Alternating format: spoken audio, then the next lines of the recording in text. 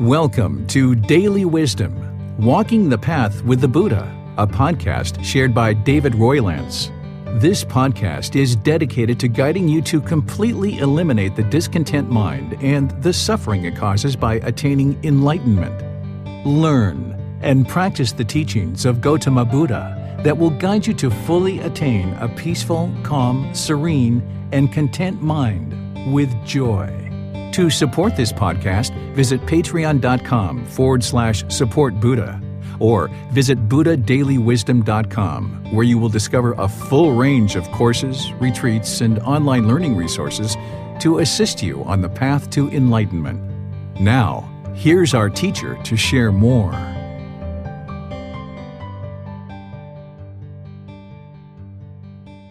Sawadee Krap. Hello and welcome to Daily Wisdom, Walking the Path with the Buddha. Today is our group learning program where we're exploring Chapter 8. This chapter is titled Transforming the Three Poisons, Craving, Anger, and Ignorance. This is the part of the Buddha's teachings that really start to open your eyes to fully understand all the problems that the unenlightened mind is experiencing and why it stays trapped in the unenlightened state.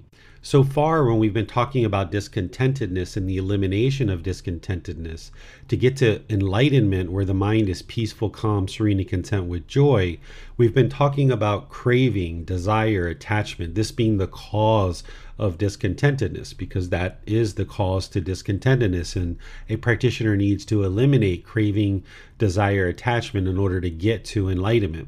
But there's these other problems that the Buddha described as part of his teachings that it's important to start understanding because there's specific antidotes to these. We call them the three poisons, describing the problems, and then the solutions are antidotes. We also refer to these as the three unwholesome roots.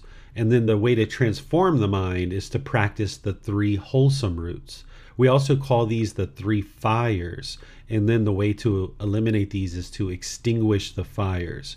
So the three poisons, the three unwholesome roots, and the three fires are essentially describing the same thing, which is craving, anger, and ignorance. And I'm going to describe these to you today in our class in detail so that you understand deeply what the problem is in the unenlightened mind, not just craving, but these other problems as well.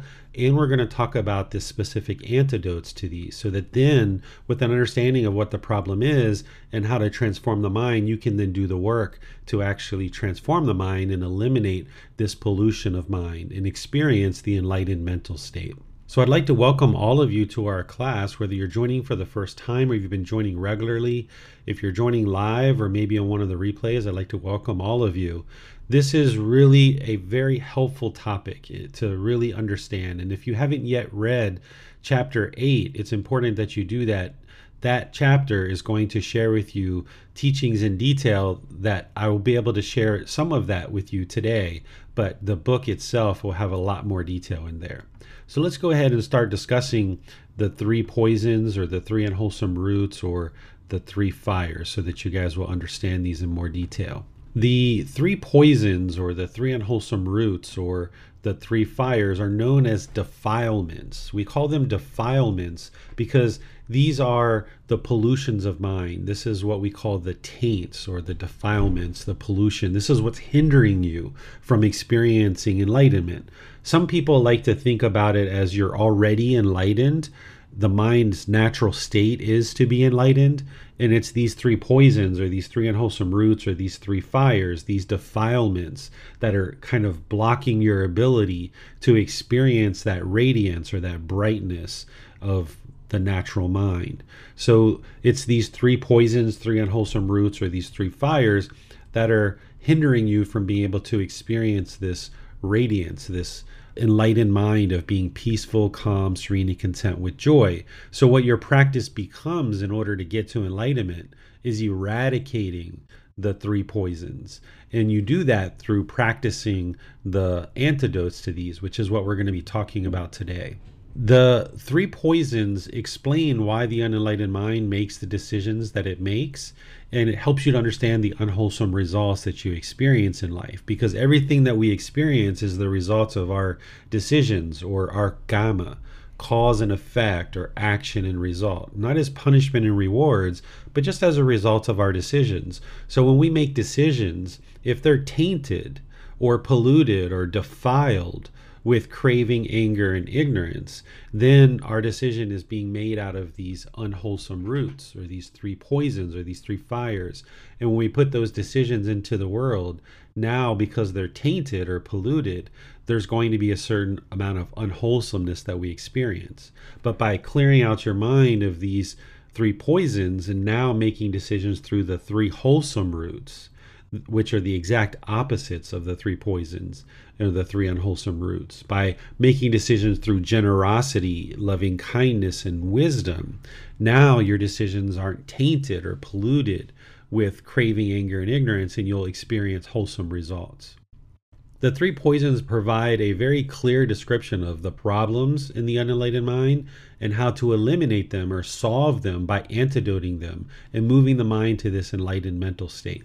There's a certain level of detail that you understand as part of craving, anger, and ignorance in terms of what the problem in the unenlightened mind is. And there's certain antidotes or certain solutions that are implemented at that kind of higher level. But then there's a much deeper level of detail that the Buddha explains in the 10 fetters. This is a typical way that the Buddha taught, is that he had these different layers of teachings, that you can't just get deep into the details right from the beginning, that he kind of pulls back these layers, layer by layer by layer. So the Four Noble Truths is that first kind of layer of understanding, where in 4 simple statements you understand the problem, the cause, the elimination, and the path forward. And then it's the Eightfold Path that kind of lays out the path of how to actually practice, and then the middle way and the 5 precepts and things like this. So now we're at a point where it's time to really discuss this problem of the unenlightened mind in its totality, not just as craving, desire, attachment, but the entire aspect of the mind from this kind of higher level of the 3 poisons. And then also understanding that these go much deeper as part of the 10 fetters, which explains each individual detailed problem, and there's individual solutions for each one of those 10. But you need to first understand this level of detail before you can get deeper down into the 10 fetters. The antidotes are known as the 3 wholesome roots, or this is essentially what is the antidote. If you think about these as poisons, then it's the antidote that fixes them. Or if you think about these as unwholesome roots, then you're uprooting the 3 unwholesome roots, and now you're bringing in the wholesome roots. And just like if you had a big tree that was growing, really big, and it had roots deep into the ground, all throughout the ground, it's going to take you time to get those roots up out of the ground. Even if you cut off the tree and the tree falls down and there's just a trunk of a tree left, these roots are still deeply permeating into the soil. And if you were going to go around and get rid of these roots out of the soil, it would take you quite a while to dig up each one of those roots and get them out of the soil. So it's the same thing, as these unwholesome roots are deeply embedded into the unenlightened mind, motivating unskillful conduct, motivating unskillful and non-virtuous conduct, where our speech isn't exactly wholesome, or our actions, our bodily actions isn't exactly wholesome, or maybe our livelihood isn't exactly wholesome. And because of this, because we don't understand, we lack wisdom, we go around and we make decisions thinking that they're the best decisions, but we don't realize until we deeply study the Buddha's teachings, the fully perfectly enlightened Buddha, that we understand the clarity of what he taught in order to now arise these wholesome roots of generosity, loving kindness, and wisdom, so it moves out this craving, anger, and ignorance. But it's a gradual process. Just like if you were digging up the roots of that tree, it's going to take you several weeks or maybe even months, depending on how big this tree is and how deeply embedded these roots are into the soil. It's going to take you a really long time to get these roots out of the ground. So it's the same thing with the unenlightened mind. It's going to take you a while to really uproot these 3 unwholesome roots. So let me pause here and see what questions you guys have so far about what I've just shared. You can ask questions by raising your hand in Zoom, and you can ask directly, or you can ask questions in Facebook, YouTube, or Zoom and put your comments in the comment section. Our moderators will see that and be sure that your question gets asked during the class. Hello, teacher.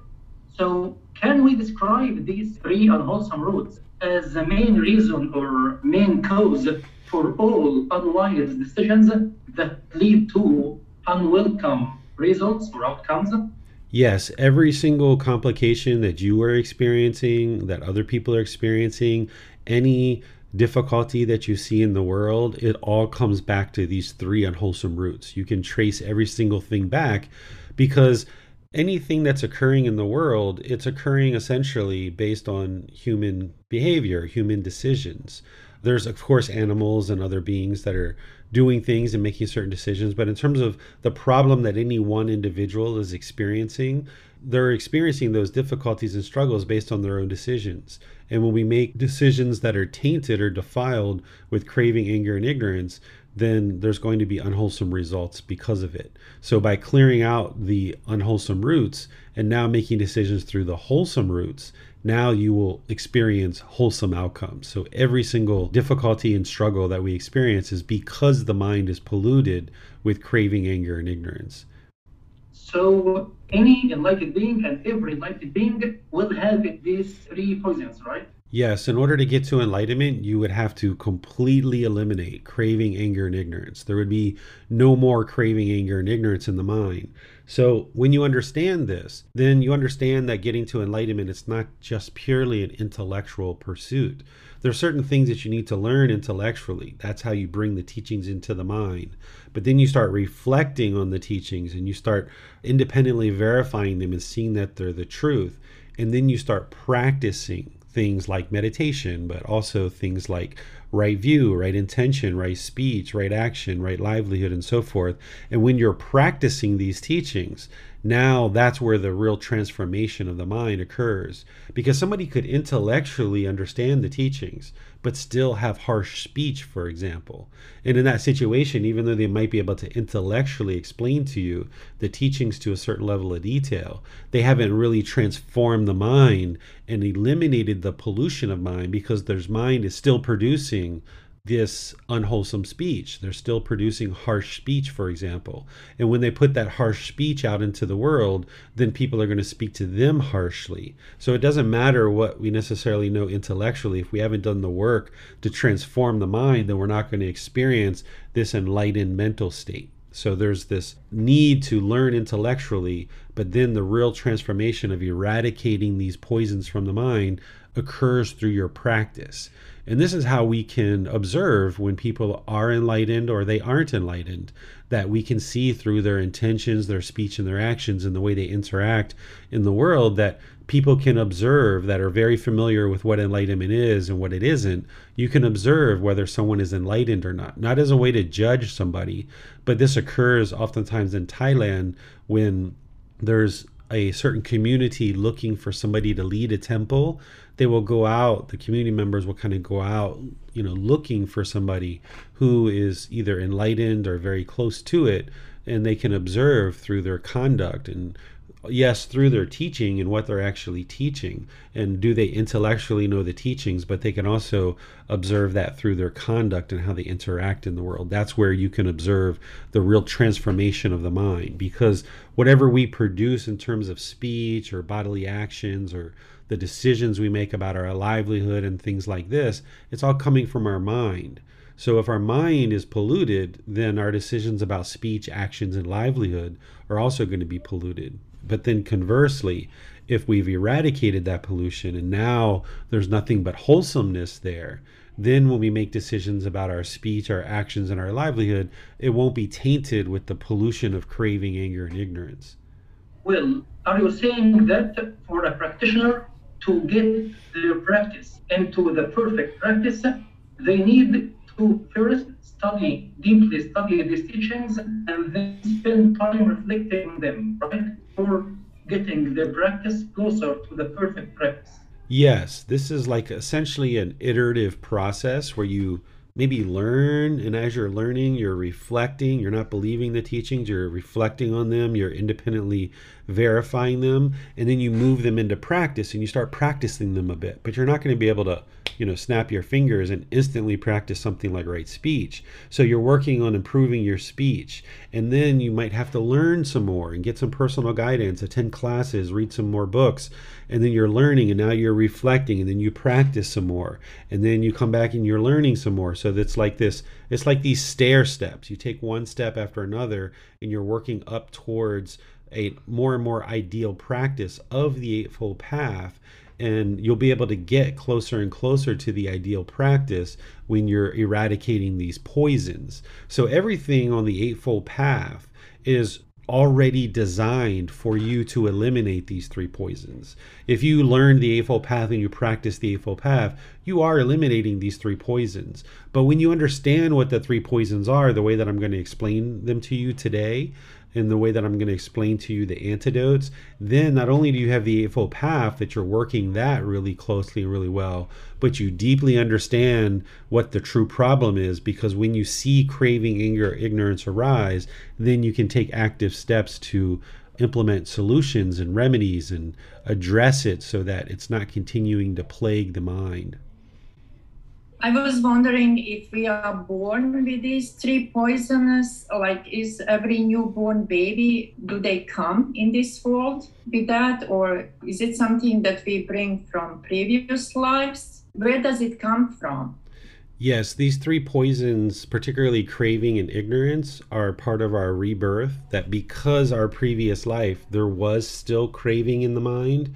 That's what is the fuel that causes rebirth. Because there was craving in a previous life, there wasn't enlightenment. The mind wasn't enlightened. So because there's this mental longing and strong eagerness, there's rebirth into the world. And now with this newborn baby, there's craving and there's ignorance.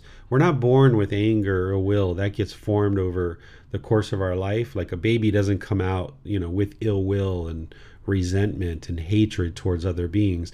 This gets conditioned in the mind.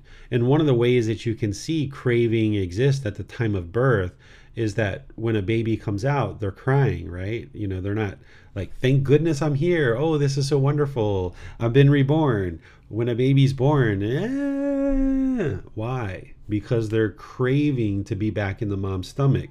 They were comfortable, they were warm, they were in this fluid, they were just sitting around, not really doing anything. They were being fed by the umbilical cord. They were attached to this womb of their mother. And then all of a sudden, impermanence happens. You can't stay here in this womb forever. It's not permanent. Now you come out of the womb of the mother, discontent, because the mind is craving permanence. It wants to stay in that womb permanently. So that's why we experience the crying when we're born, because of the craving, desire, attachment. So because we had craving, desire, attachment in our previous life, we are reborn. We have another life in continuous rebirth. And then you can see that to be true through your reflection. If you understand about birth, that babies are born crying. They're discontent when they're first born. And then the whole reason why this craving exists in the first place is because of ignorance, or the unknowing of true reality. So even though we call these craving, anger, and ignorance, they're not in order. It's really because of ignorance that craving and anger exist. Would it not be for ignorance, craving and anger wouldn't exist. So that's why the ultimate solution to all the problems that the unenlightened mind is experiencing is wisdom. That's why belief doesn't work to transform the mind from unenlightened to enlightened, because with belief, you don't know if it's true or false. You haven't gained any wisdom. You're just believing. So when you learn these teachings and you reflect on them to independently verify them, and then you're practicing them, this is where you acquire wisdom. And one of the first wisdoms that you acquire is that it's craving, desire, attachment that is causing the discontentedness. So now you start focusing in on craving. But what we're going to be talking about today is the bigger problem of anger and ignorance as well, because if it wasn't for ignorance, then craving and anger wouldn't ever exist. That's why an enlightened being has cultivated a significant amount of wisdom to then be able to implement the solutions to eliminate craving and anger. Thanks, teacher. No more questions for now. All right. Let's talk about what the 3 poisons are from a bit of a high level, and then I'm going to go into each individual poison individually, explaining what those are in the actual antidotes. So these 3 poisons of craving, anger, and ignorance, they're masking this true nature of the awakened mind, of having wisdom and compassion. Because as long as there's craving in there, the mind's going to be functioning through our selfish desires, through grasping, wanting this satisfaction outside of ourselves, not realizing that it's our mental longing and strong ignorance that is actually causing us to be discontent. So this craving is masking this natural mind, or this true nature of the mind, this awakened mind where the mind can be liberated. And because of this yearning and longing, it motivates non-virtuous, unskillful intention, speech, and actions, which then produces unwholesome results or unwholesome karma. And then by transforming these or antidoting or remedying these, then somebody can experience the brightness or the radiance of the enlightened mind. So let me give you an example here. So say a person has this mental longing and strong eagerness, this craving for money and wealth. Well, say this person now, they start pursuing this money and wealth, and they build this career, they go through the corporate ladder, maybe they're stepping on people, gossiping about people, backstabbing people, just because of their selfish desire to get to the top and make all this money. And then once they actually get to the top, they don't have anybody to support them because they've backstabbed and gossiped everybody. And now they find that it's very difficult, even having acquired this income or this high position, to maintain it because nobody's supporting them in that position. Where somebody else who doesn't have craving, anger, and ignorance, or somebody who doesn't have this craving or this mental longing with a strong eagerness, they could still pursue increased wealth. They could still pursue getting promotions at their job, but do it in a wholesome way where they're being supportive, they're being encouraging, they're helping their colleagues and their coworkers, they're working together as a team. And now, because of their conducive nature to work together with others, they're being promoted to higher and higher levels, making more and more of an income, and the people around them are supportive of them to move up to those higher positions because they've done so much work to bring the team together and contribute to the overall efforts and productivity of the work environment.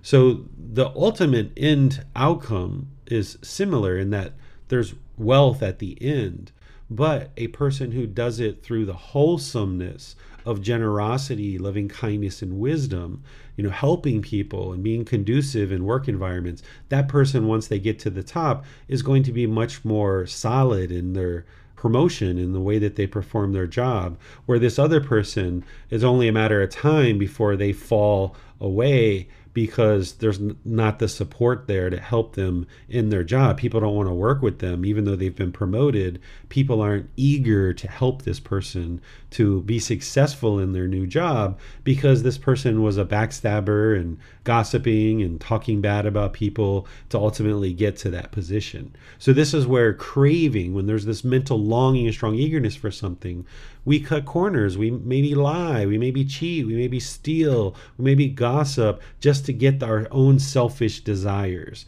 So this is where craving or greed or this mental longing and strong eagerness, these desires, these attachments, they motivate this unskillful or non-virtuous behavior and conduct that ends up essentially blowing up in our face, where we make a bunch of decisions and we are just looking out for ourselves, and now we get down the road and we realize that we're essentially alone because we've been making all these selfish decisions. And then if we get the objects of our affection through our craving, through our desire, through our attachment, then there's these pleasant feelings. But then it's only a matter of time before that changes, and now we don't get the objects of our affection. And this is where anger or hatred comes in. We have this hostility or this aggression where we have aversion and we repulse we kind of push people away because we have this unpleasant feeling, these painful feelings based on the circumstances and situations that we're involved in. We have these certain uncomfortable experiences, and we feel like the only way to solve this is to push the people in the situations out of our life. And we think in the unenlightened state that that's what's going to solve the problem, is by pushing the people and the situations out. But then it's only a matter of time before that same situation occurs again, and now we're right back in the same problem. And it's because of the craving, longing for something, wanting the objects of our affection, that we chase things. If we get the objects of our affection, we have these pleasant feelings. If we don't get the objects of our affection, then we have this anger, this hatred, this hostility, this aggression that comes out, this non-virtuous or unskillful intention, speech, and actions. And then with wrong view, not realizing that it's our own craving that's causing this anger to arise, we typically blame other people for the cause of our anger. And now, because we think it's the other person or this situation that's causing our anger, we tend to push that person or situation out, thinking that's going to solve the problem. But the unenlightened mind is confused because it has this ignorance or this delusion or this misunderstanding or this misperception. It thinks that this other person is causing the anger. So it thinks that the way to solve the problem is push that person out. When in reality, what's truly happening is the mind's own craving, desire, attachment is what's causing the problem. And when you have this wisdom, that you understand that you're causing your own discontent feelings, then instead of trying to push people away, thinking that's going to solve the problem, instead you focus inwardly and you focus on what the real problem is, which is your own craving, anger, and ignorance.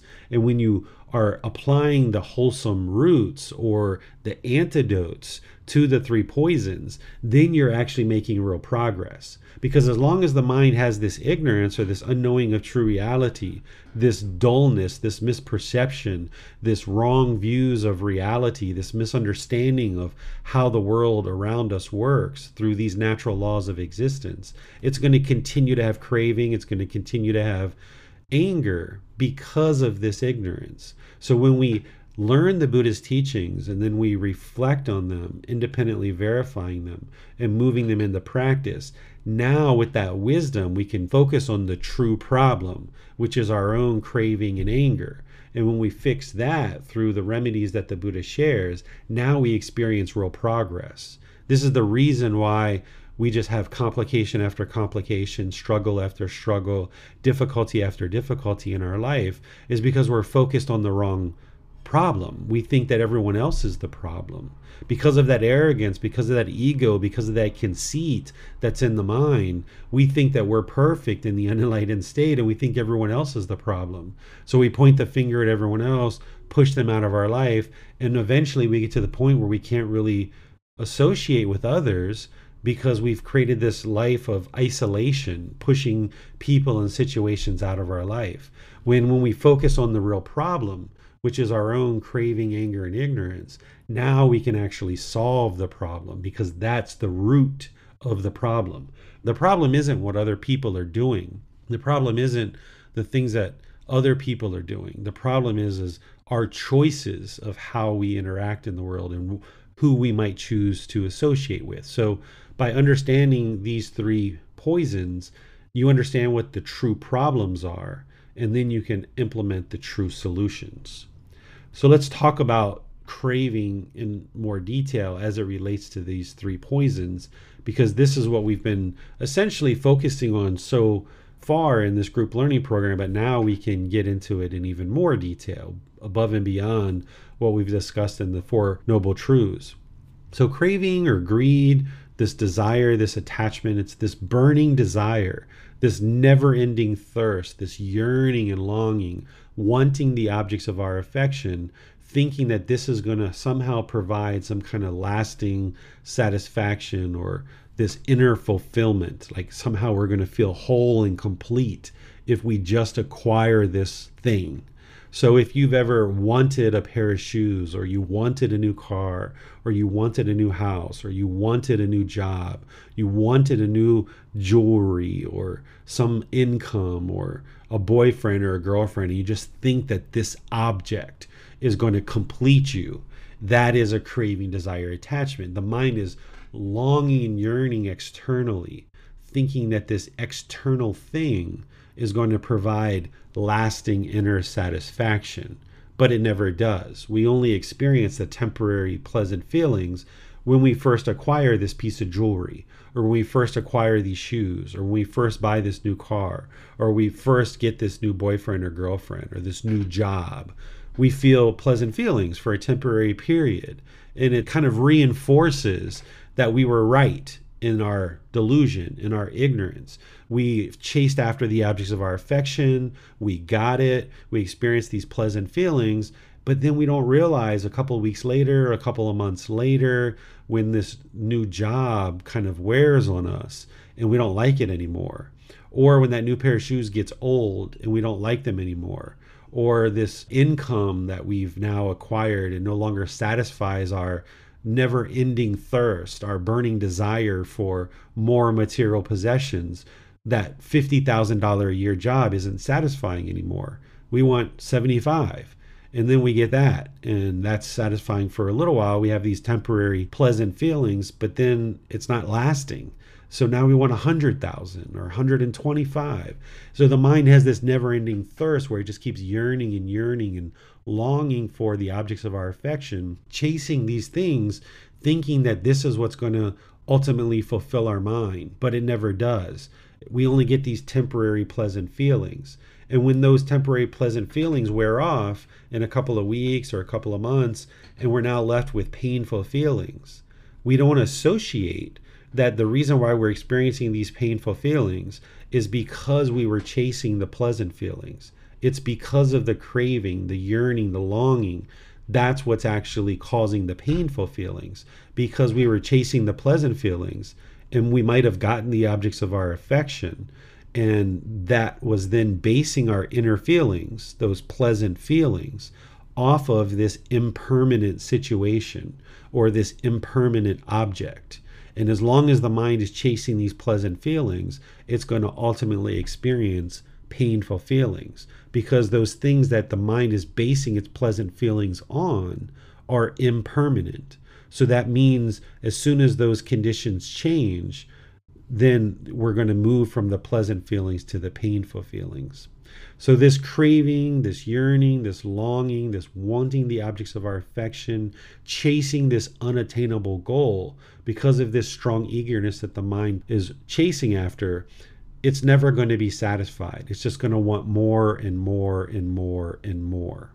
So the antidote, or the remedy to this that I've been mentioning and also teaching you guys throughout this program, is breathing mindfulness meditation and generosity. With breathing mindfulness meditation, you're training the mind to let go, because what the unenlightened mind's doing with craving, and it's longing and yearning, and it's trying to hold on to things permanently. So when you're in meditation and you're focused on the breath, and the mind moves off the breath, and you let it go and come back to the breath, and then it goes off the breath again, and you let it go and you come back to the breath, and then it goes again. So you're not trying to eliminate the thoughts in meditation, but what you're doing is you're training the mind to more easily let things go, so that then in daily life, the mind's not chasing after the objects of its affection, thinking that, this computer is going to satisfy me, or this microphone is going to satisfy me, or these clothes are going to satisfy me. You realize that all these things are impermanent, and it doesn't make sense to allow the mind to cling to it, or to hold on to it, or chase after it. So in breathing mindfulness meditation, you're arising and cultivating this right mindfulness, or this awareness of mind. And with this awareness of mind, you're now more aware of what's going on in the mind, and you're also developing concentration or singleness of mind. So that then in meditation, you're cultivating those qualities that when the mind is off the breath, you can then bring it back easily. And that becomes easier and easier as time goes on. And then in daily life, with that arisen mindfulness or awareness of mind, you're driving down the street, somebody cuts you off in traffic, you can see that the anger is about to arise because there's this craving of wanting this lane of traffic to yourself, thinking that this lane is going to be permanent, not realizing that it's not permanent, it's impermanent. So you can slow down, you can change lanes. There's lots of different things that you can do to remedy the situation. But honking the horn and blaring the horn or giving someone the middle finger or becoming irate or enraged isn't going to solve the problem. But when somebody blames the other person, thinking that they're the ones who are causing the anger to arise, then there's this lashing out towards the other person. And that's where we find ourselves with this unskillful conduct, which now if we road rage in a situation like that, the other person might have a gun, they might have a baseball bat, they might crash into us, there might be all kinds of other problems. But when you can restrain the mind and you can let this go and be like, okay, you would like that lane, go ahead, I'm just going to slow down. Or I'm going to change lanes and kind of move away from this situation. Now by letting that go, now your mind can remain calm and you can now function and have skillful conduct where you're not causing harm through your intentions, your speech, and your actions. So it's a consistent, well-developed breathing mindfulness meditation practice of 2 to 3 sessions per day of 30 minutes or more that is going to gradually uproot craving from the mind. It's going to gradually uproot this desire, this burning desire, this never-ending thirst and yearning and longing. That breathing mindfulness meditation practice on a consistent long-term basis is what's going to gradually transform the mind away from craving. So it's not an immediate fix. It's not a one-time thing. It's not a one-week thing. It's not a one-month thing, right? It's going to take some time to gradually move the mind to where it can easily let things go. And then the same thing is the practice of generosity, where you're giving and sharing, where you're practicing generosity with the people around you. By giving and sharing, you're training the mind to not hold on so tightly. You know, we're usually taught as children to give and share, but we don't know exactly why. The reason why is because when you hold on to things with your selfish desires, now there's going to be these discontent feelings that arise. Because if this is my favorite glass that was given to me maybe by my grandmother, and I am holding on to this glass really, really tightly, and I don't want anyone else to use it because I don't want it to break, and the mind is just holding on to it really tightly. Now when I have this glass, there's going to be these pleasant feelings. But this glass is impermanent. We know that. So as soon as this glass breaks or chips, the mind's going to be discontent. So what you need to do is train the mind that it's not this glass that's going to bring contentedness and peacefulness and joy to the mind. And by having generosity, where we share our time, our effort, our energy, our resources with other people, then we can gradually train the mind to let go. And if you're not used to being generous, you're going to need to do this gradually. Just like you build up your meditation practice gradually to 2 to 3 sessions of 30 minutes or more per session, you got to build that up gradually. You build up your practice of generosity gradually too. Maybe you open a bag of chips and there's a couple of other people around and you just offer somebody a chip. And that's kind of like what you can do right now. And you do that a few times and you feel like, wow, this is nice to share with other people.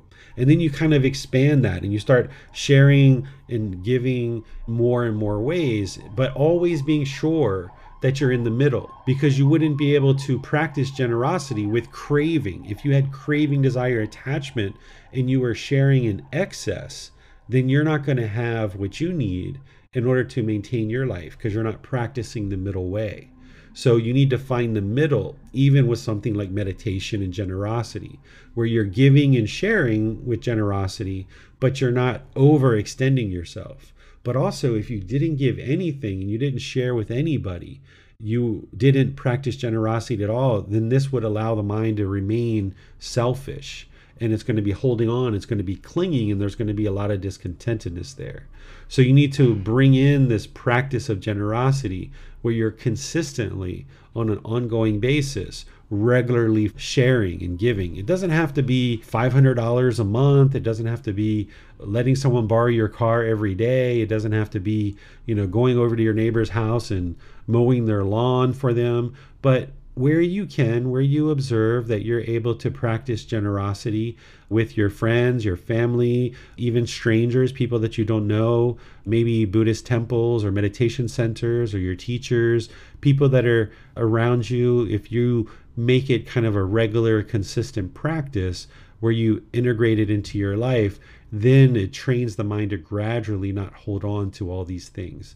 And then because these things are impermanent, it reinforces in the mind that anytime you're buying something or anytime you are doing something, you know that these things are impermanent, and it trains the mind to let go. So let me pause here and see what questions you guys have on craving and the antidote to craving. The way that you ask questions is put that into Facebook, YouTube, or Zoom. Or in Zoom, you can electronically raise your hand and ask any questions that you like. Well, as for the example you provided about the cup you have, does this mean that every time or when others ask us to use our mobile phone, our laptop, or so on, and we experience discontentedness, this is because there is attachment to this mobile phone or this laptop? Yes, if somebody asks you to use your mobile phone and you get angry at them for that, that's because you're attached to the phone. And rather than continuing to hold on to the phone and hold it tightly, with the knowledge and the wisdom of what the problem is here, then you can do something different. Where in the past, before you knew that this is a problem, the craving is the problem. That's what's causing discontentedness. When somebody asked to borrow your phone, you might have gotten angry and pushed them away because you don't want them in your life, thinking that they're going to break your phone or use your phone in ways that you don't want. But now with this wisdom of what the problem is, in that situation, when someone asks you to use your phone, you might just say, sure, here you go, you can use it, right? But it doesn't mean every single time somebody asks you that you could let them use it, because that would be permanence. So if there's a 3-year-old child who would like to use my phone, sure, I might let them use it, but I'm going to sit there and help them to be sure that they don't break it, right? But not with craving. I'm not going to be so overly protective of this phone, but you can still exercise wisdom where you understand that you can't permanently let every single person who ever asks you for your phone to use it. But at the same time, if you were selfish and holding on to it real tight, that wouldn't be wise either. So you've got to find this middle way where the certain things that you have in your life, certain material possessions, and I always say time, effort, energy, and resources, because that kind of encompasses everything, that you find ways to give and share. And when people maybe ask you for something, maybe in some cases you're able to help them and you're able to allow them to benefit from your time, effort, energy, and resources. But in other situations, it may be best to not allow them to use it, particularly if they have a huge craving and they're just constantly coming to you for the same things over and over and over again. They're not figuring out ways to acquire these things on their own. So it's not going to solve the problem if you just keep giving into their craving. So you've got to find this middle way of how to practice, but it's important for you to not hold on to these things because it's going to cause you discontentedness.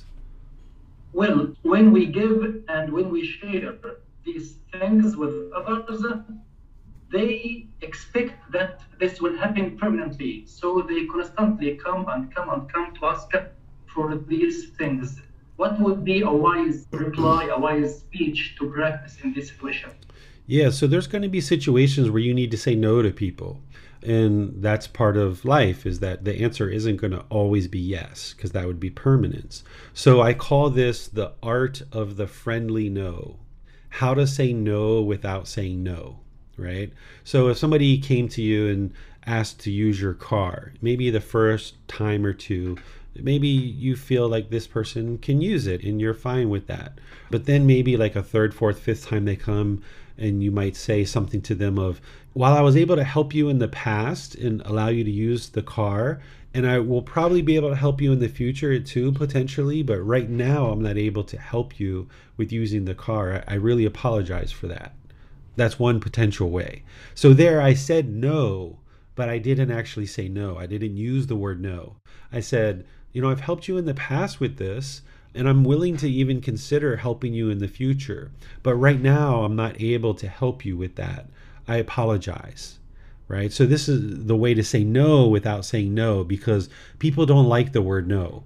And that's their problem, right? That's their craving, that's their desire. But one of the things that the Buddhist teachings are helping you to do is, of course, you're always focusing on your own mind and clearing out the pollution of your own mind. And that's the focus of the practice. But what you're also learning is how the unenlightened mind works. And you're also learning how the enlightened mind works too. And by you understanding how the unenlightened mind works and how other people function in the world, then you can make wiser decisions about your conduct to make it easier for you to kind of get along in the world. So if you know that people really struggle with hearing the word no, if you understand that the vast majority of the world has craving, anger, and ignorance, and they're craving and they're yearning and they're longing, and they're wanting pleasant feelings by borrowing your car, and you know that if you say no in that situation, they're going to experience painful feelings. And those painful feelings are being caused by them. It's being caused by their own craving, their own desire, their own attachment. But because they have wrong view, they don't understand that they're causing their own discontentedness. They're going to associate their painful feelings to you, and because of their wrong view. So when you say, no, I'm not going to let you use my car, they're going to get angry and frustrated, and they're going to vent that anger and hostility and aggression towards you. They're causing it, but you would rather try to minimize the potential of that occurring if you can.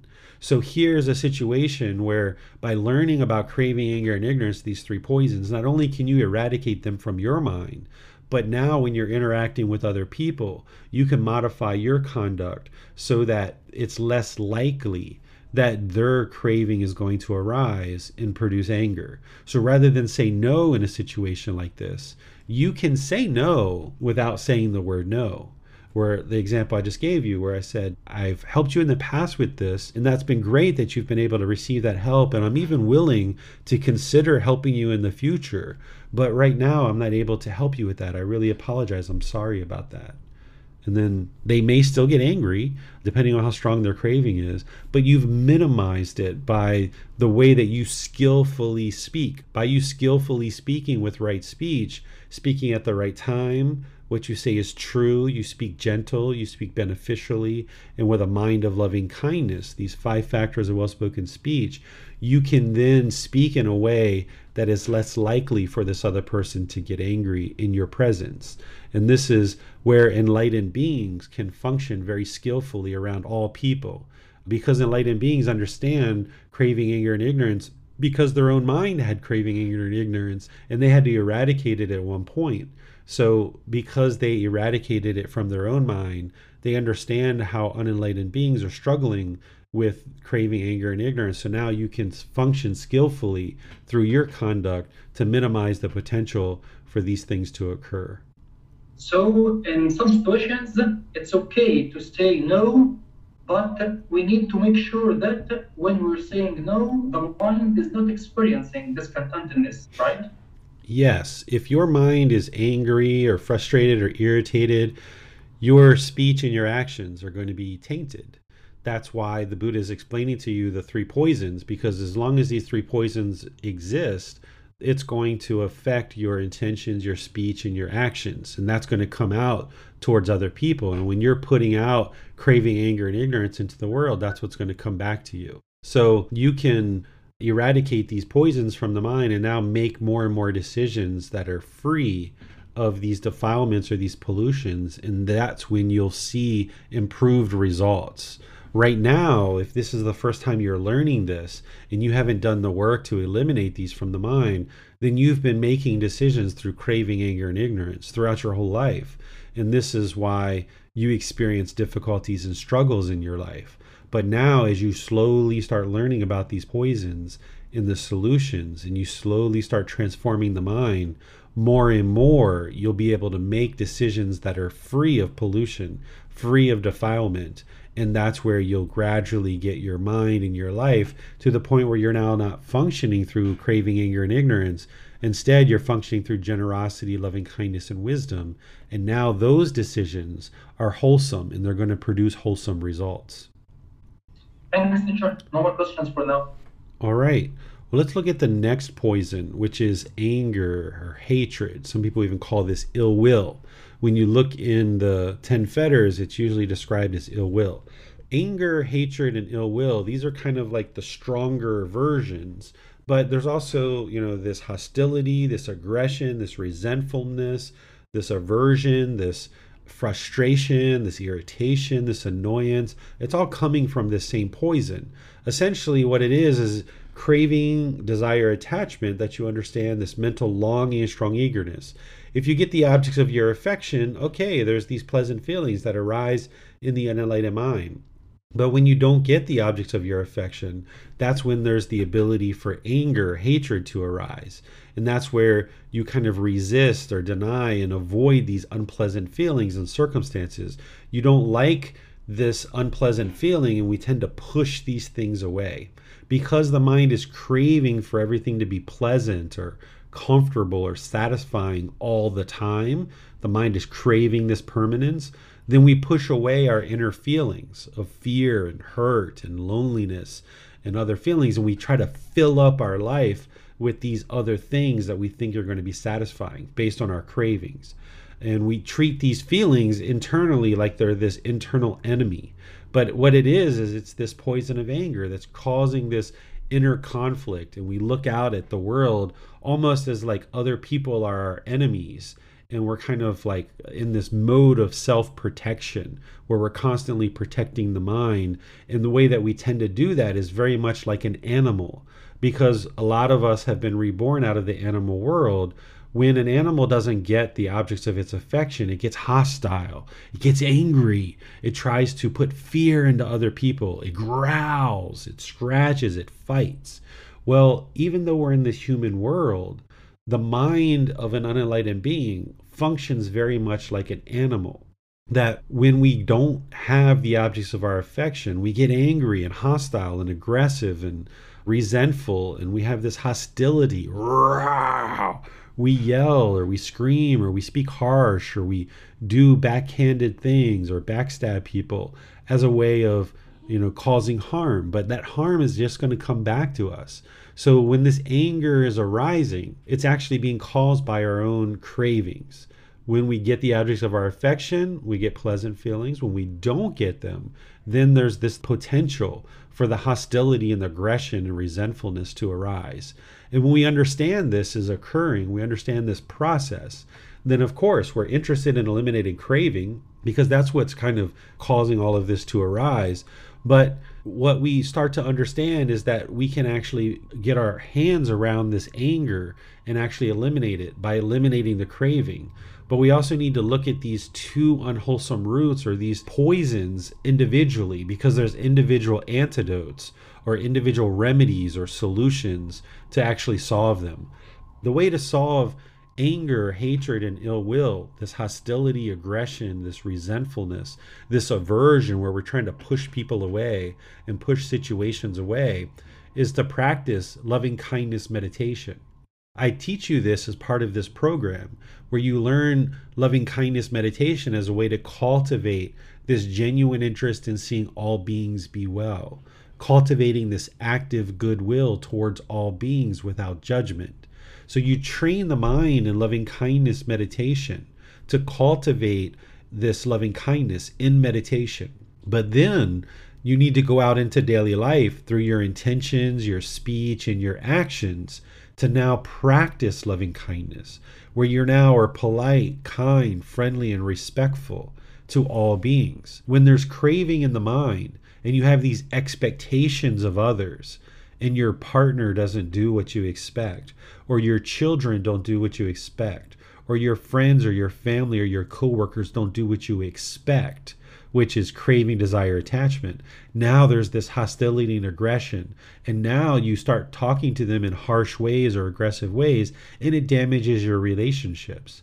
But when you understand that the problem is in your own mind, and you get rid of these expectations, and instead you maybe guide your children, you talk to them, you spend time with them, or maybe you have discussions with your partner, and you discuss things that are helpful to run the household. By you cultivating this loving kindness and meditation, and then practicing it through your intention, speech, and actions, where you're interested in all beings being well, and you're not interested in harming them. And you understand that your harsh words are harming your children, they're harming your partner, they're harming your friends and your family and your coworkers.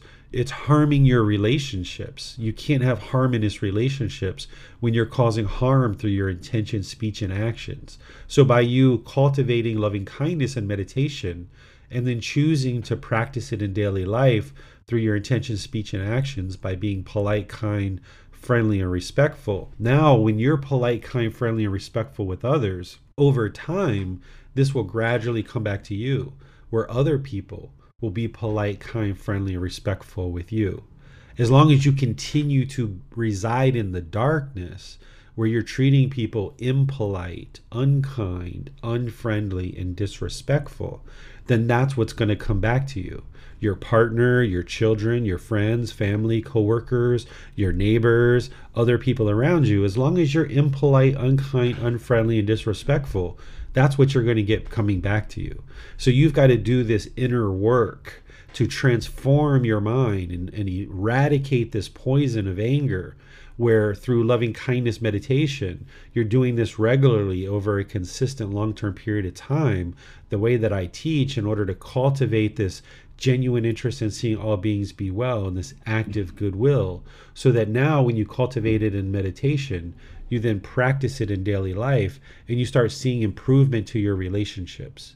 It's not going to be one day, it's not going to be 1 week, maybe not even 1 month, but over a consistent long-term period, as you're bringing your practice up more and more and more, you will observe that the people around you will start functioning very differently. But you've got decisions that you've made in the past that are going to come back and affect you now. So because we maybe spoke harsh and aggressive or impolite or disrespectful in the past, just because we choose today to now cultivate loving kindness and speak with politeness, kindness, friendliness, and respect with everybody, you can't just snap your fingers and you change and everybody else around you changes. It's going to be a gradual process of you bringing your practice up closer and closer to loving kindness. And then because you were harsh and aggressive or resentful or hostile in the past, your partner, your children, your coworkers, your friends, they're still going to be that way with you because that's the way you were in the past. So you've got to burn off all these unwholesome decisions that you made in the past. And the way that you burn them off is that you create this consistent long-term practice where for multiple months and years, you're practicing loving kindness with everybody around you, speaking in polite, kind, friendly, respectful ways. Your actions are polite, kind, friendly, and respectful. Things that you're doing over a consistent long-term period of time gradually wear away this unwholesome decisions that you made in the past. So if you've been in arguments with your life partner, you've been in arguments with your children or your friends or coworkers, now when you start practicing this wholesome conduct, they're still going to be interested in being harsh and aggressive with you because that's what they've learned, is that you guys argue with each other. But by you choosing to no longer do that, more and more they will start learning that they are the problem, because you were part of the problem before, but now you're antidoting the problem. You're transforming the problem. You're fixing it. You're now starting to choose to have intention, speech, and actions that emanate loving kindness. And over a consistent long-term period of time where they might be harsh and aggressive with you, but you choose to not do that any longer. Then over a long-term consistent period of time, they start realizing that they're being harsh and aggressive and you're not. But it's going to take more than just a couple of days or a couple of weeks for this transformation to occur in your mind. And then as the transformation is occurring in your mind, it's going to take a long-term consistent period of time for the relationships in your life for people to see that you're functioning this way over a long-term consistent period of time. But this is the ultimate solution, that by you learning and practicing in this way, initially it becomes a bit of a challenge, a bit of a struggle. It's kind of difficult because the mind's not used to practicing loving kindness in all situations. You might be used to when somebody yells at you, you yell back. Or when someone argues with you, you argue back. Or if somebody slaps you, you slap them back. you might be used to this in the way that you function. So by getting a handle on the craving, desire, attachment, learning how to restrain the mind, now more and more, when people are doing unwholesome things, you choose to do something different. Where before you were in the darkness with them, functioning in the same way as them, now you're choosing to rise above that. Not looking down on them and judging them and thinking that you're above them or that you're arrogant and boastful, but you're just choosing to rise above this murkiness, this murky water of the world where people are functioning with non-virtuous conduct or unwholesome qualities. You're choosing to now purify your mind, move above this murkiness of the world, rather than holding on and clinging to the way that the world has conformed to being aggressive and hostile and resentful and selfish, disgruntled, disappointed, and all these other feelings. You're choosing to do something different. And while other people around you might still function in those unwholesome ways, you've got to let go of that and then move above it. So it's loving kindness meditation and practicing loving kindness in daily life that will allow you to then cultivate that for yourself, this being that you are now, cultivating it for yourself and others, that now you'll start functioning through your intention, speech, and actions in more loving and kind ways, and find it easier and easier to do that. Again, initially, it'll be a bit of a struggle. It'll be a challenge because you're not used to it. You haven't done it readily in the past, but that's why you've got a teacher to help you. You've got a community of practitioners to help you. And more you learn how to do this, where eventually you're practicing loving kindness with ease, where it might be a bit of a struggle or challenge at first. Maybe even for the first 6 months or a year, it might be a challenge. But over time, as you meet that challenge and you gain more and more wisdom of how to practice loving kindness, then it will become effortless for you, that you wouldn't imagine doing it any other way. Where in the past, you thought being aggressive and hostile with people would get you what you want, now you realize that the problem is your wants. And you realize that the problem is the aggression and hostility. So now you start choosing to do things differently. And when you choose to do things differently, you start seeing the different results. You start seeing better improvements in your life.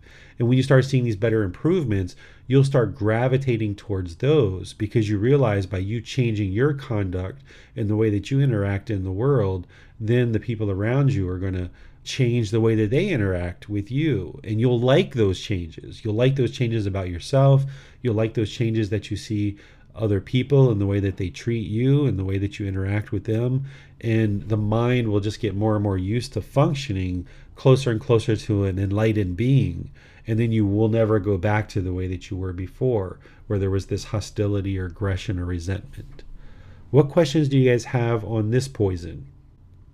And would you kindly elaborate more on the meaning of judgment?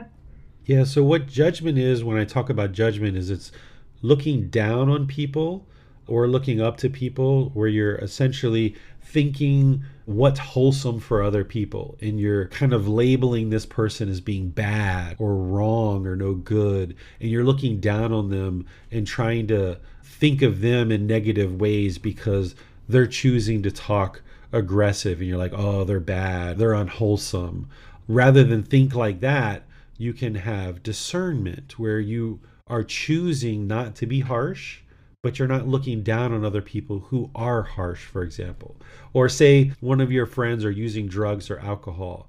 Rather than looking down on them that they're using drugs or alcohol and thinking that they're such a bad person, instead you just realize that that's their choices, and you're choosing for your life to not do that because you've realized that that's not wise.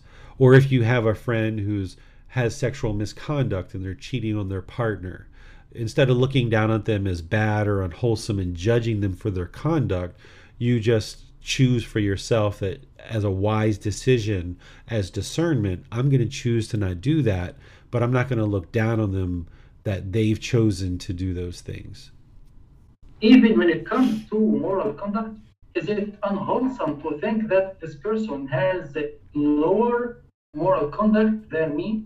Yeah, if you're looking down on people and saying, they have lower moral conduct than me, that's the conceit and the arrogance. That's judging, that's measuring and comparing people. And the mind is wanting to put itself above others. This is again from the animal world, where in the animal world, there's a pecking order. There's an alpha female, alpha male in our tribe or our pack. And it's important to know who's above and who's below, because it's the matriarch or it's the alpha male or the alpha female that protect the pack and take us to food and organize hunts and things like this.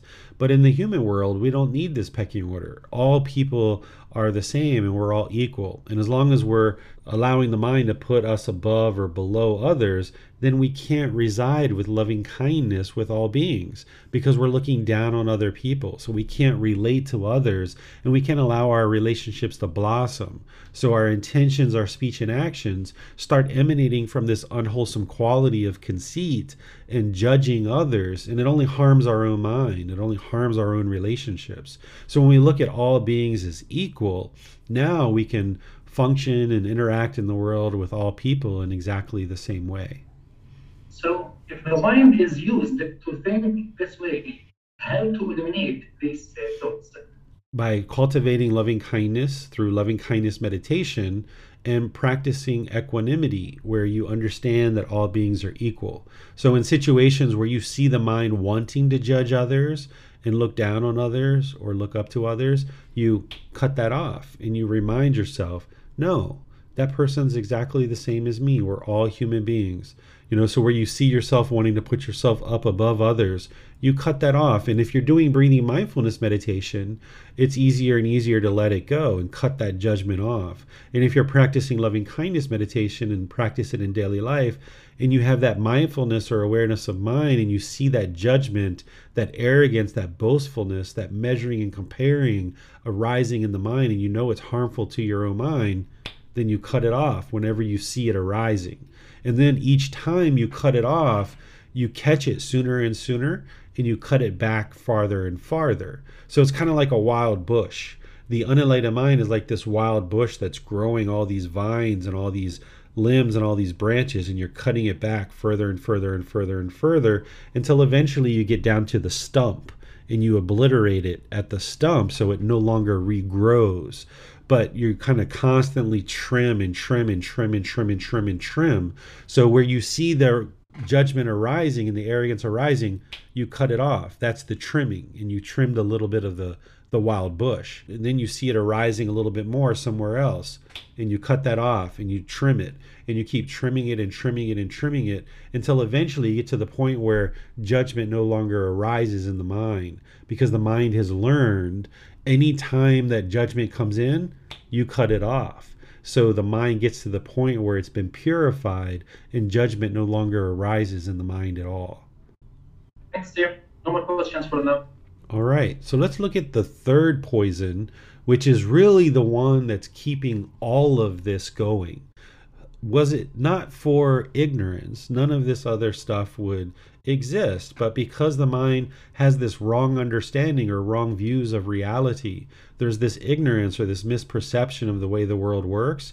We have this inability to understand the nature of things exactly as they are. There's these perceptual distortions where the mind doesn't understand what it doesn't understand. This is the unknowing of true reality, the unknowing of these natural laws of existence. There's this confusion or this bewilderment in the mind. There's this lack of understanding or this lack of wisdom. And as long as we allow this ignorance or delusion or confusion to exist in the mind, then we don't understand things like it's craving that is causing discontentedness. And as long as we have anger and hostility and aggression, it's not going to promote healthy relationships. So it's the Buddha's teachings that he's sharing with you the natural laws of existence. And you don't believe those, but you learn them, you reflect on them, independently verifying them, and then you practice to see the truth for yourself. So the way that you transform the ignorance or the delusion is to arise wisdom. There's no meditation for this. What you do to arise wisdom is you learn you reflect, and you practice. So reading books, listening to the podcast, attending live classes, getting personal guidance, reaching out to your teacher for help. This is how you arise wisdom. It's the Buddha's teachings that he's explaining to you, these natural laws. But again, if you believe them, you're not going to know whether they're true or not. So you're not going to get to wisdom. You have to get to wisdom by independently verifying the teachings. And that's how you learn, reflect, and then you practice. And that's where the real transformation is occurring. You're getting more and more wise. Every class you attend, every chapter of the book you read, every podcast you listen to, every time you interact with your teacher to get personal guidance, you're gaining more and more wisdom. But you're not believing me. You're not believing the books or the things that I teach. You're learning, you're reflecting and independently verifying, and you're practicing. You're learning things like the three universal truths, the Four Noble Truths, the Eightfold Path, the five precepts, Brahma Viharas, the natural law of karma, the 7 factors of enlightenment, extensive meditation training, working to eliminate the 10 fetters. These are all things that you need as your core and central teachings, and they're all explained in volume 1 of this book series. They're all explained in this group learning program. And as you're going through this as an independent practitioner and you're independently journeying along this path to enlightenment, you might need to call your teacher over to bring the light and kind of shine some light on this path. So that's what the books and the classes, the personal guidance and everything else is doing, is the teachers bringing the light to show you the path more and more clearly. And then you have to walk that path on your own. The teacher is just there to show you where the path is. And then more and more, as you get rid of the darkness and the pollution, then you have this light that you can now be more and more independent. There's more and more light in your own mind because now you're eradicating more and more of the pollution. And now, where initially when you first start on this path, you need the teacher to help you with a lot closer guidance more frequently. But then after you get a year, 2 years, 3 years, however long into your practice, your interaction with your teacher will probably be less and less because you'll notice that there's more wisdom on board. The teachings have soaked into the mind more and you're functioning more independently, where initially you might need to talk to your teacher once a week or once every 2 weeks or once a month, or you might have needed to read the books consistently every day for 6 months or a year or so. You might need to attend these classes regularly for several months or for a few years before you are now practicing the teachings more fully. And then as you're clearing out more and more of this pollution in your own mind, there's more light that's shining through and you can walk this path more readily. So this ignorance or delusion or unknowing of true reality, this is where the unenlightened mind doesn't understand. It doesn't understand what it doesn't understand. Because we have wrong view in the unenlightened state, thinking that other people are causing our problems and causing our discontentedness, we tend to go around in the world and try to control others. We try to fix others. And we think if we can get everyone else to do things our way, that then life's going to be peaceful. But it's impossible because you can't train 7.5 billion people to do things your way. So when you understand this wisdom that you have to focus on your own mind, now by focusing there, you can get to the real solution. So the number one thing that a practitioner who is interested in enlightenment is doing is they're cultivating wisdom. They're regularly learning. They're regularly independently verifying the teachings through reflection. They're practicing and they're seeking guidance to get that help to be able to see the teachings more and more clearly. And then as the mind gets less and less polluted, there's more purity in the mind, then you'll be able to function more and more through making wise decisions through generosity, loving kindness, and wisdom. No longer functioning through craving, anger, and ignorance, but generosity, loving kindness, and wisdom. So whenever you're struggling with a certain decision and you're looking to make a certain decision, you would like to look at generosity, loving kindness, and wisdom, trying to ensure that you don't have your own selfish desires of craving in there, being sure that you're not making decisions through anger, making sure you're not making decisions through ignorance or your own misunderstandings. So this is where sometimes if a student is going to be making some really big, impactful decisions, they might consult the guidance of their teacher. The teacher is not going to make the decisions for you, but you might choose to reach out with some certain impactful decisions to get some guidance about the Buddhist teachings about, how you should maybe go forward. But then ultimately, it's your decisions of what you do. But a teacher should be able to give you help with understanding the Buddhist teachings so that you can then come to your own decisions through your own wisdom and helping you to acquire the wisdom to make your own decisions. But as long as we allow ignorance to reside in the mind, we're going to be misinformed. We're going to have these misperceptions or this wrong understanding, and that's going to motivate unskillful decisions and unskillful conduct. So what questions do you guys have on this poison of ignorance or delusion? You can put those into Facebook, YouTube, or Zoom, or you can raise your hand electronically and ask any questions or follow-up questions directly. So, by eliminating ignorance, the mind will not experience any of the painful, pleasant, or neither painful nor pleasant feelings. Right. If ignorance is completely eliminated, then there will be no craving or anger. There will be no discontentedness. The reason why the mind experiences discontentedness is because of craving. But the reason why craving exists is because of ignorance. If it wasn't for ignorance, craving wouldn't exist. So oftentimes when someone first comes to this path, you learn the Four Noble Truths as the first step into understanding right view and establishing right view. Up to that point where we have that breakthrough of understanding the Four Noble Truths, we think everyone else is causing us to be angry. We think everyone else is causing us to be sad and frustrated. Even after learning the Four Noble Truths and starting to understand them to a certain degree, we can still have experiences where we just know for sure other people are causing us to be angry. It's not until you deeply penetrate the Four Noble Truths and you have that breakthrough that you can truly see every single time that your mind is discontent, it's craving. It's your own craving. But you can't ever get to that understanding as long as there's ignorance in the mind. So it's the wisdom of the Four Noble Truths and deeply penetrating them that helps you to understand that very first pivotal piece of right view in the Four Noble Truths.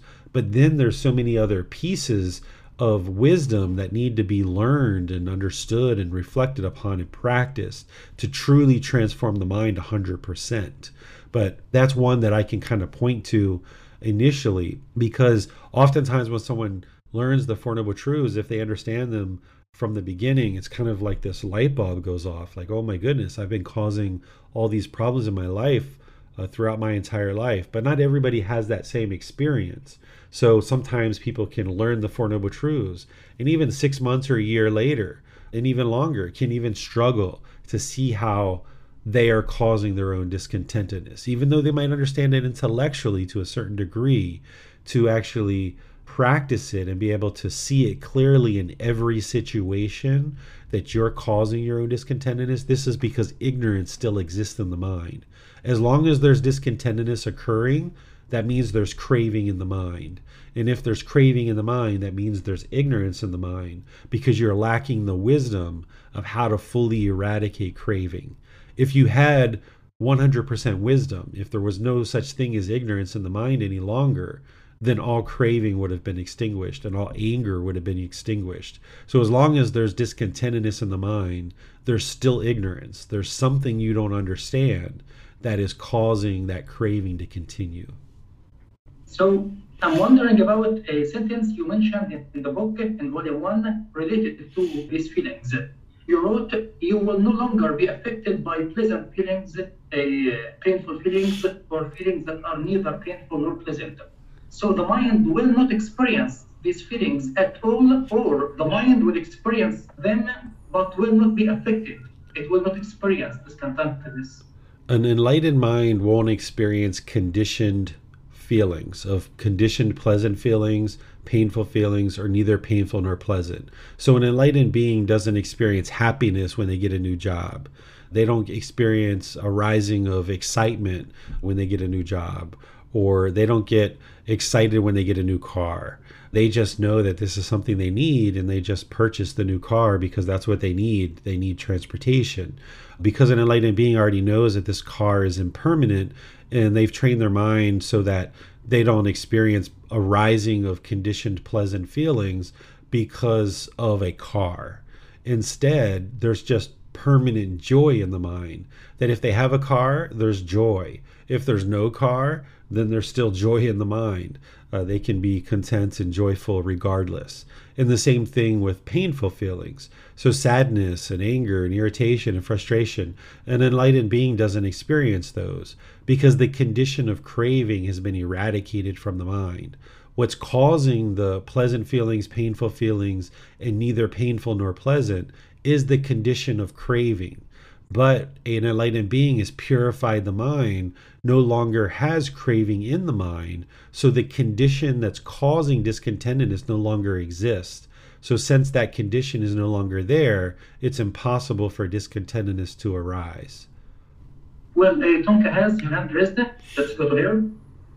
I was wondering if you could give me a good advice when it comes to my workplace. But I'm noticing if a resident or a family member is angry and upset, we all tend to accommodate all that they are asking for. And my supervisor is making sure that we are doing everything we possibly can. And then I noticed residents and family members that are very polite and kind, we kind of neglect them in a way like they don't get enough attention. And I don't feel it's the right way, but I don't see how I can do anything about that. And what would be your feedback and what would be the right view when it comes to that? Yeah, this is the difficulty with working in a business or a company or a facility, that the people don't understand right view. They don't understand these teachings, and that's the vast majority of the world. So it sounds like the decisions that are being made based on wrong view, that someone thinks that, okay, this person gets angry because they don't have mashed potatoes, let's give them mashed potatoes. Or this person is angry because they didn't get their favorite blanket, let's give them their favorite blanket. But that doesn't actually solve the problem. That person's going to just continue to get angry.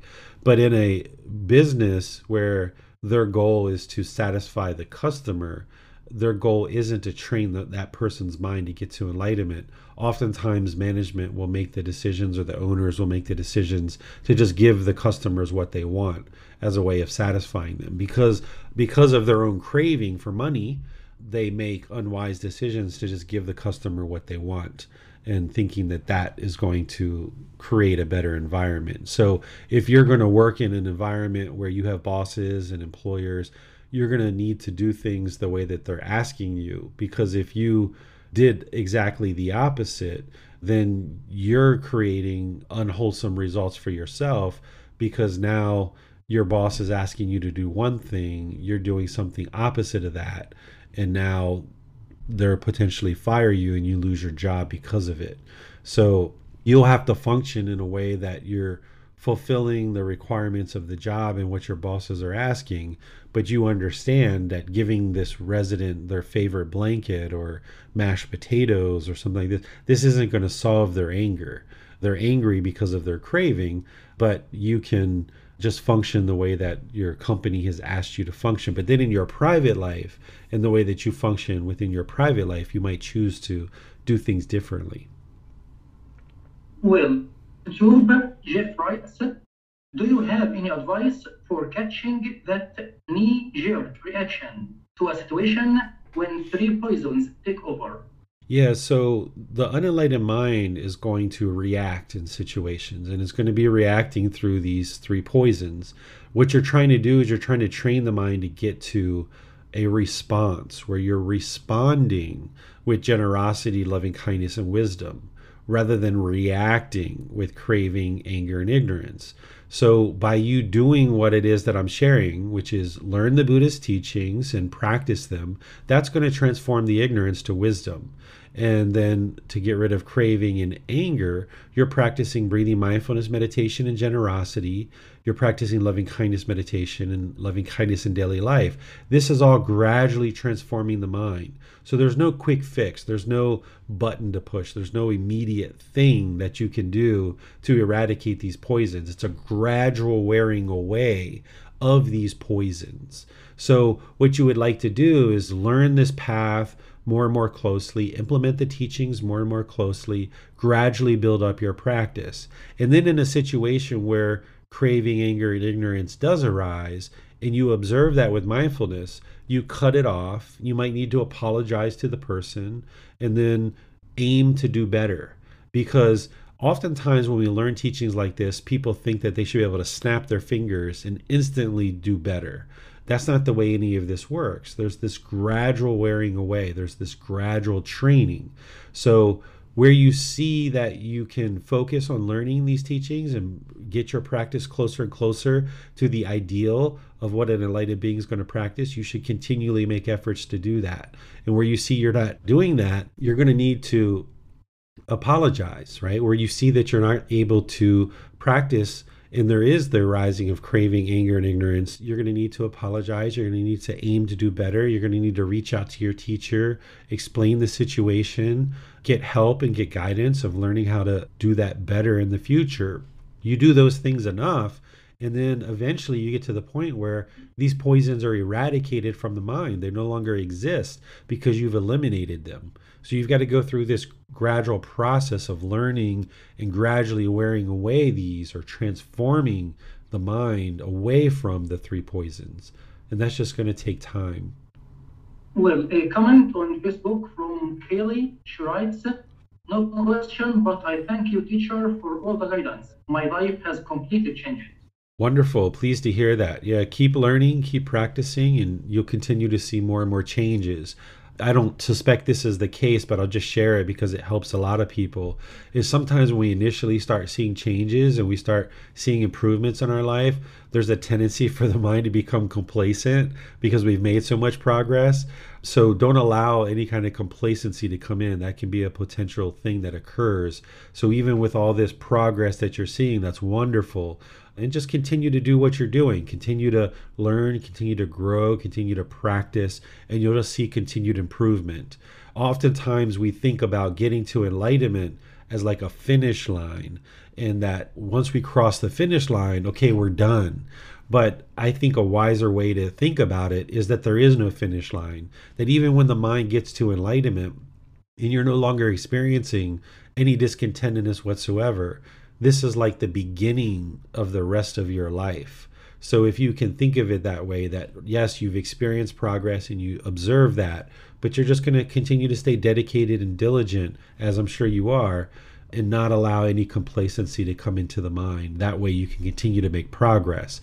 Even once the mind is enlightened, no longer experiencing discontentedness, there's all kinds of wisdom that you can learn in the world about all kinds of different things. So by never really considering yourself to be enlightened or never considering yourself to have crossed the finish line, then you'll stay open to continuing to cultivate lots of wisdom in your life. Thanks, teacher. No more questions for now. All right, so now just to kind of summarize what we've discussed in today's class related to the three poisons or the three unwholesome roots or the three fires, is that these are described in different ways by different people. I tend to use craving, anger, and ignorance, or the unknowing of true reality, because I think this describes the qualities of mind that the Buddha was discussing most closely. But you also see people refer to this as greed, hatred, and delusion, or desire, ill will, and confusion. These are all pointing to the same thing. And if you read chapter 8, you'll understand how I explain craving, anger, and ignorance, and why I use these words, or this unknowing of true reality. Because oftentimes we think of ignorance, we think about it in a derogatory way, or we look kind of down on people, kind of calling someone stupid or dumb. That's not what the Buddha was actually describing. He's talking about this unknowing of true reality, this misunderstanding, this confusion, these misperceptions about the world. And as long as we have these misperceptions or this unknowing of true reality, then we're going to continue to stay stuck in this cycle of constantly experiencing craving, and anger because this ignorance exists. What you'll be working to do is arise generosity, loving kindness, and wisdom. This is the exact opposites. So generosity is transforming craving.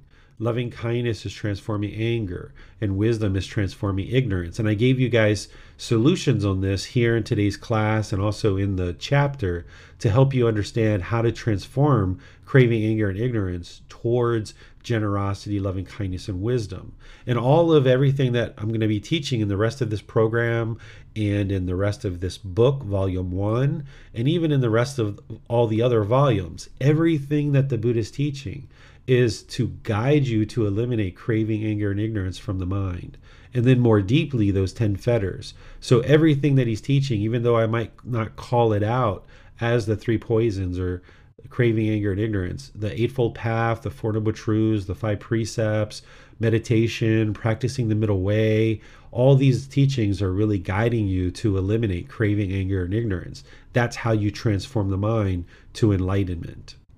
So eliminating these 3 poisons is what's going to produce now this pure mind where you can now make decisions through these 3 wholesome roots. And by eliminating all the unwholesome roots and now arising the wholesome roots of generosity, loving kindness, and wisdom, 100% of all discontentedness in the suffering it causes will be eliminated because you're no longer making unwise decisions. You're no longer experiencing unwholesome results because you're not making any unwholesome decisions.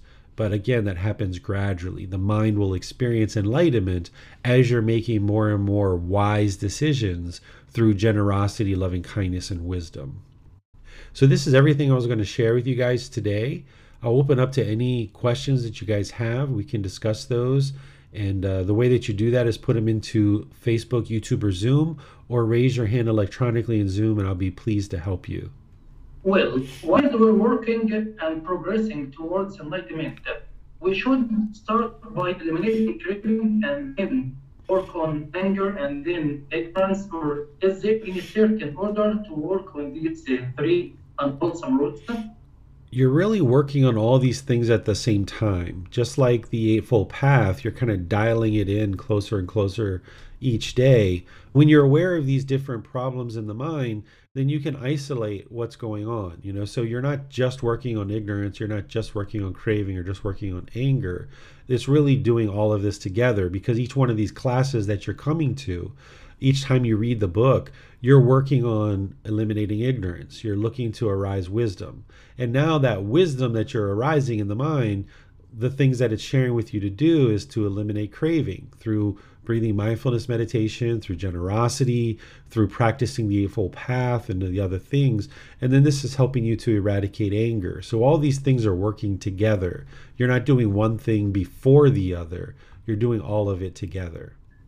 Well, any advice, any guidance about how to practice generosity? There's lots of different options. Everybody has different ways. I think of just simple things sometimes, just as simple as smiling at somebody. Here I am back to Arlington, Virginia, getting ready to start the retreat here in a little bit. I haven't been here for over 7 years. And, I walk down the street, I see people, I smile, good morning, how are you? Or I get in the elevator and I smile and, good morning, good evening, how are you doing today?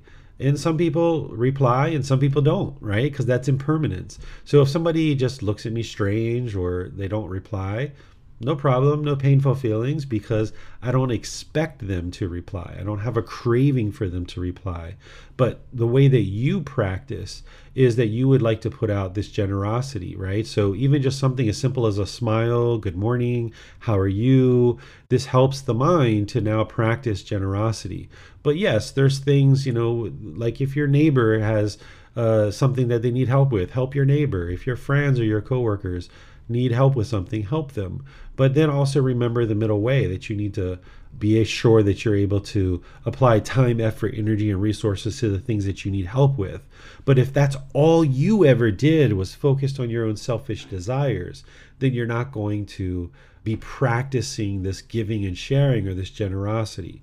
So some people choose to help their friends, their neighbors, their partners, their children. This is all great, but also, look at charities and Look at supporting the Buddhist teachings. If you've been receiving help through the Buddhist teachings, you can share with temples and meditation centers and your teacher to help them to continue to share the teachings into the world. So there's all these different ways that you can practice sharing your time, effort, energy, and resources. Well, when you mention the word wisdom, you mean only the wisdom or the knowledge of the Buddha's teachings? As it relates to eliminating the 3 poisons, yes. That when we talk about wisdom, it's working to arise the wisdom of the natural laws of existence. And by arising the wisdom of the natural laws of existence, you're learning to eradicate craving and anger from the mind. But to really be successful in the world, you have to cultivate wisdom about more than just the Buddhist teachings.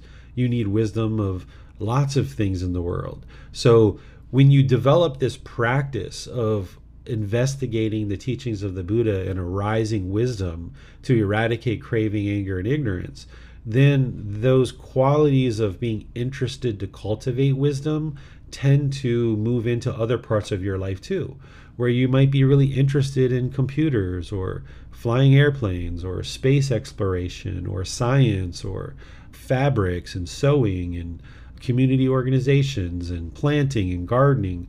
So you can gain wisdom about many different things in the world. You're going to need to gain wisdom about the Buddhist teachings to get to enlightenment, but there's other wisdom that you'll cultivate too. But an enlightened being has cultivated so much wisdom about the path to enlightenment that yes, they have that wisdom, but they have this real affection towards the cultivation of all wisdom. So they'll be open to learning about all different types of things, and different enlightened beings will have an interest in different things. There'll be a lawyer who's enlightened. There'll be a politician who's enlightened. There'll be a community leader who's enlightened. There'll be a taxi driver who's enlightened. There'll be a food server who's enlightened. Different people will have different aspirations in life, and they'll cultivate wisdom about these various things in life, but they'll do it with generosity, loving kindness, and wisdom, not having craving, anger, and ignorance. So you'll function within whatever role that you've decided that you would like to fulfill in life to contribute to the world, but you'll do it through the 3 wholesome routes, and then that's where you'll be successful. And when you find that livelihood that really connects with you, and you know that this is something that you truly enjoy, that people almost don't need to pay you to do this livelihood, you'll know that you found the right livelihood, because the compensation is needed in order for you to pay for food and clothes and water and things like this, but you would be willing to do this job for free if you could. So you're going to be practicing generosity in all different types of ways, but this wisdom that you cultivate is going to be in all different types of topics, not just the Buddhist teachings, because you'll have this affection for cultivation of wisdom, having cultivated wisdom around the Buddhist teachings. So do you agree that acquiring the Buddha's wisdom and functioning through the 3 wholesome routes helps one even in their professional life? Yes, because as long as there's craving, anger, and ignorance, your personal and professional relationships are going to struggle.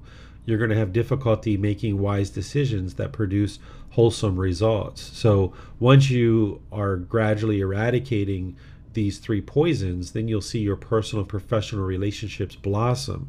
This is one of the ways that you know that what you're learning is the truth. The person who just spoke recently about how these teachings have transformed their life. Well, yeah, the teachings need to be learned, but that individual learned the teachings, they're dedicating their time, they're practicing the teachings, and they're seeing their results in their life, in the condition of their mind, in the way that they interact with their personal and professional relationships. You can see the truth for yourself, that as you arise more and more generosity, loving kindness, and wisdom, your relationships are just going to blossom. So you'll be more successful in your personal and professional relationships. Many thanks, teacher. That was the question for today. All right. Well, thank you all for joining today's class. The future classes that we have is next Sunday. We're going to be in chapter 9, which is what is Kama and how does it affect me? Here we're going to be talking about this natural law of karma, not as punishment and rewards, but instead what this natural law is, connecting it to the three poisons. And then this Wednesday, Bassam is going to be teaching the fourth class of a 4-part series on the topic of Buddhist chanting. And that's going to be a Zoom-only class. So if you would like to join that class, come into Zoom. We're not going to be live streaming it since I'm traveling. Bassam and Miranda is going to be teaching the Wednesday classes, and they're going to be Zoom only for the next few weeks. And then once I'm back in Chiang Mai, I'll be doing the Sunday, Wednesday, Saturday classes, live streaming them, and so forth and so on. So feel free to read chapter 8 and 9 as you're preparing for this week and next week for next week's class. And then if you'd like to join Bassam on Wednesday, you're more than welcome to do that. We're going to be starting our retreat here in Arlington today at 3 o'clock.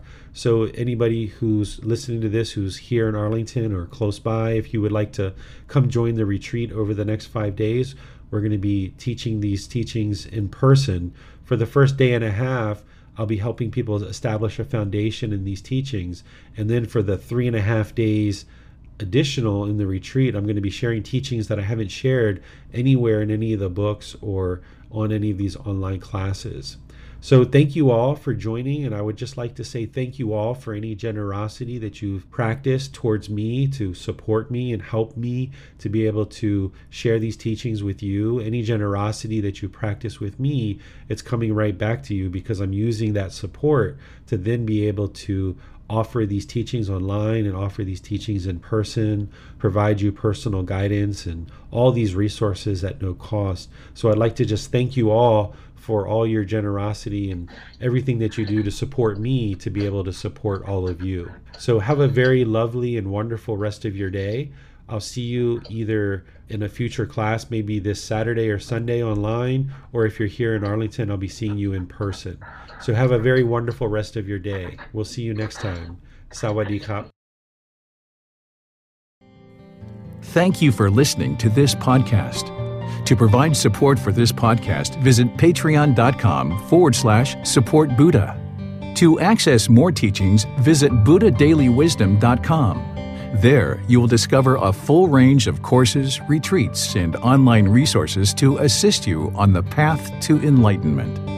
Remember to establish a daily, consistent meditation practice, along with learning and practicing these teachings. A well-developed meditation practice is the foundation in which to train the mind to attain enlightenment.